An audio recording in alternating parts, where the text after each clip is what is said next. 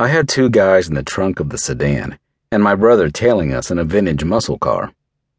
The muscle car was mine. The sedan wasn't. Some might call it stealing. Me? I called it justice. From the driver's seat, I reached out to crank up the music. The song was all right, but that wasn't the reason for cranking it up. The thumping. It was annoying the piss out of me, because it wasn't coming from the speakers. I glanced over my shoulder. Dumbasses. What were they planning to do? Jump out at the next stop sign? Yeah, good luck with that. In this neighborhood, they wouldn't last 5 minutes. It was after midnight, and cold as hell. A few hours earlier, those two trunk buddies had shown up in dark clothes and matching ski masks. They'd tried to kidnap the girl I loved. They'd scared her. They'd hurt her. Not bad, but bad enough, because even a little was too damned much. At the memory, I felt my hands tighten on the steering wheel. They deserved more than a good ass beating, and whatever embarrassment was coming next. Something in my gut twisted. Tonight, those guys weren't the only ones who'd hurt her. I'd hurt her too. I hadn't meant to, but I had. I was a monster. An image of Chloe flashed in my brain. She was nearly naked and cuffed to a chair. She was shivering with cold and slumped in defeat. I'd put her there.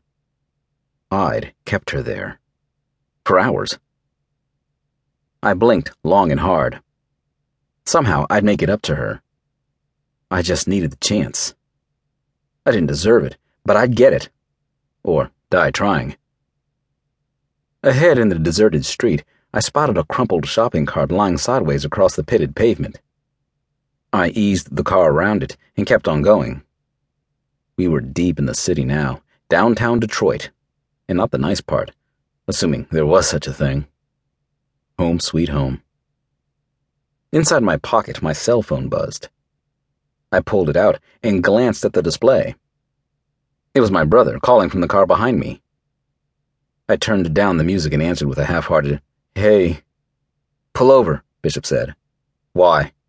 "Because the dipshits are trying to get out." I felt a slow, cold smile spread across my face. "Yeah? That's not good news," he said. It was good news to me. But hey, I had my reasons. Up ahead, I spotted yet another burned-out building. An old neighborhood store?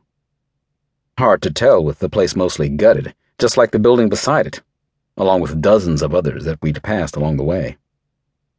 Next to this nearest building was an alley that it shared with the death trap next door.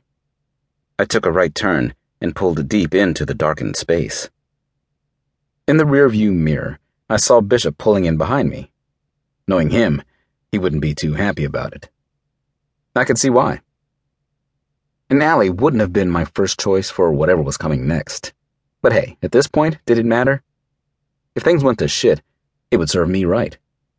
And as far as Bishop, he could handle himself just fine. A minute later, he and I were standing outside the sedan's trunk. It was still shut. Looking down, I saw what Bishop meant. They'd been working at a taillight, trying to shove it out. And then what? Signal someone? I glanced around. No one, and I mean no one, in this neighborhood would be coming to their rescue, unless the rescue involved putting them out of their misery. And hey, if that happened, who was I to complain?